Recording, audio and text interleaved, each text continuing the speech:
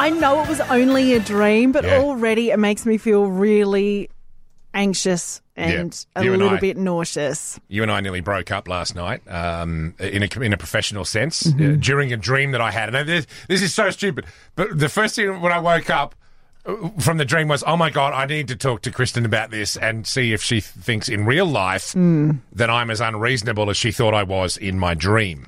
And it's Because- just like, do you even remember coming back to breakfast? And before we even, because they make you go through, like, they call it demos in the biz, right? Oh, yeah, I had to do job interviews and everything. Yeah, it was like a crazy. whole thing, Yeah, despite the fact that I was like, I just want to do breakfast with Nige. But anyway, which was all good. But do you remember, even before we turned on the mics, we were in the spare studio and you said, one rule. Oh, And I was what- like, what's that one that rule? no coffee, no talkie? No. That's my usual rule. You said, we are friends first. oh, yeah. I don't care about the radio show. Yeah. You know, like we are friends first. Well, if only you'd been that reasonable in my dream last night, but unfortunately you weren't. Dream Kristen was way out of hand. Or at least I think she was. so it means that you and I don't really have Barneys. Well, not in real life, no. No. Apparently I just vent my frustrations in the dream world. Not that I have any. I mean, I don't know what this is a metaphor for. Yeah, but, is there but something bubbling away? Oh, I juicy. I don't think so. I mean, if there is, you tell me what you reckon it is after I've told you. But here's the story. All right. So for whatever reason, you know how sometimes in a dream weird things happen, but you don't consider them weird because it's a dream. It's like, oh, yeah, that seems fair enough. Yeah. And what seemed fair enough was that you and I had brought our dirty clothes to work to wash them here at work. Okay. And they were clean, they were dry, and you had taken it upon yourself quite charitably to fold up the washing. Did I fold up yours as well? Yeah, you folded up everyone's, Oh, and wow. there were two piles of washing. And when I went to pick mine up, this is where it went wrong. So what you had done in my dream was there was about, I don't know, 10 or 12 pairs of socks as part of my load of washing. And you Did I fold your undies? Oh, maybe, but they didn't come into it. It was about socks at this point. So you had quite dutifully folded them all, like you'd found all the pairs, got them together, and I don't know if you do this, but sort of tuck them in and roll them up into a ball. Yes. There's your pair of socks. Yep. So you had stacked all the washing on the table, right, when it was folded, Yep. in a neat pile. Yep.